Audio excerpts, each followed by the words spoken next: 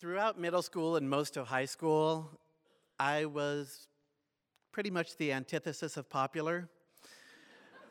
For one thing, I had this tendency to use words like antithesis. I also was this little scrawny nerd. I may have been the only middle school boy in Southern California who wore a sweater vest year-round just to try to add bulk. So I was pretty much invisible. And the fact that by the time I graduated from high school, I'd gone to 12 different schools might have had something to do with that too. I never really could find my place to fit in, my home, until at my last high school, I auditioned for the drama department.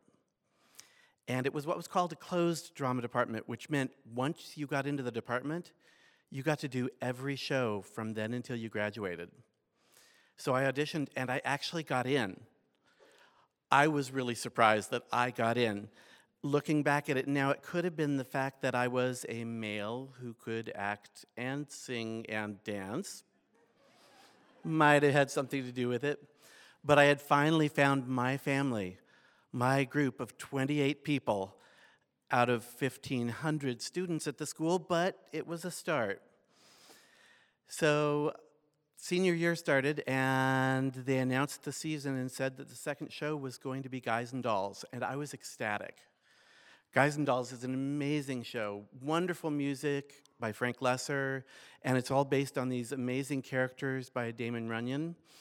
And my dream role was in this show, Benny South Street. Benny gets to dance in the sewer scene. Benny has all of these hysterical lines. And Benny even got to do some singing. He sang in this duet with Nicely, Nicely Johnson. And he also got to sing in the opening trio, the Fugue for Tin Horns. I got the horse right here, the name is Paul Revere, and here's a guy who says if the weather's clear, can do.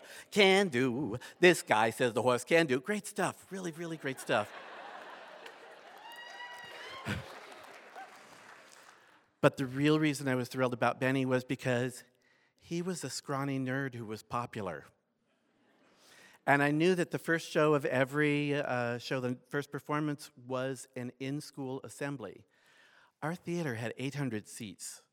That meant half of the student body was going to get to see me playing a popular scrawny nerd.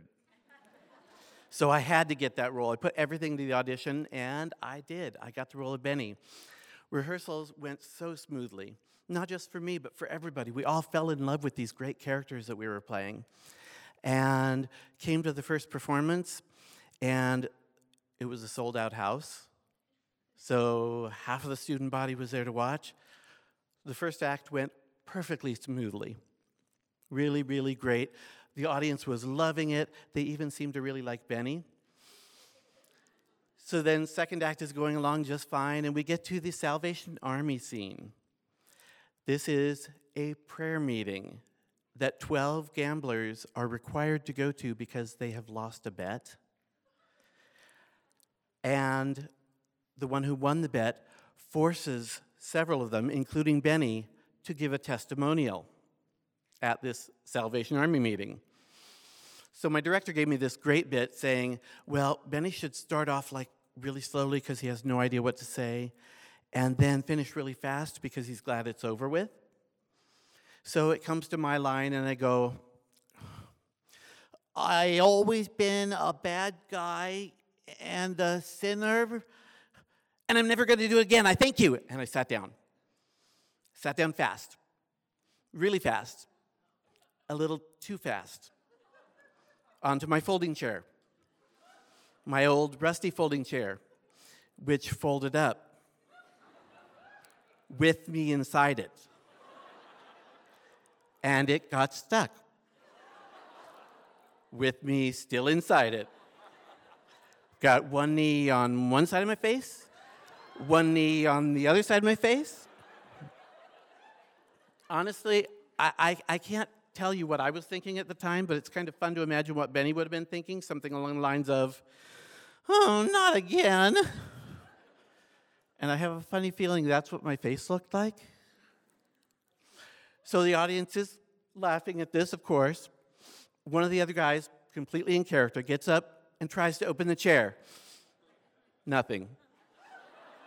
Another gambler jumps up and they're trying from both sides, pulling. Still no luck. A couple more jump up. Several more.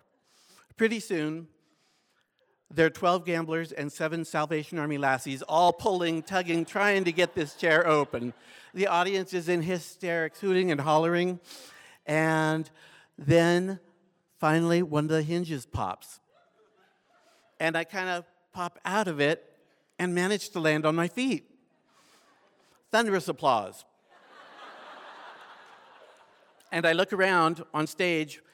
I am the only cast member still standing.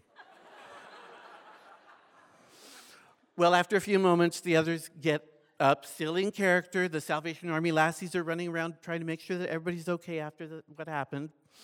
And they all sit in their seats, and I look at my chair and sit on the floor in front of it. And the scene goes on without a hitch. Then I get backstage, and I realize what's happened.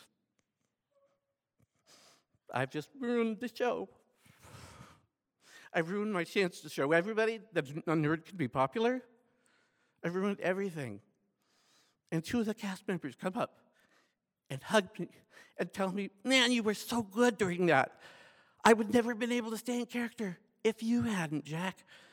And then several others come up. And here's the cast lifting me up and helping me just like they did on stage. So I breathe. We go back on. We finish the show. Everything is flawless, except that one little thing.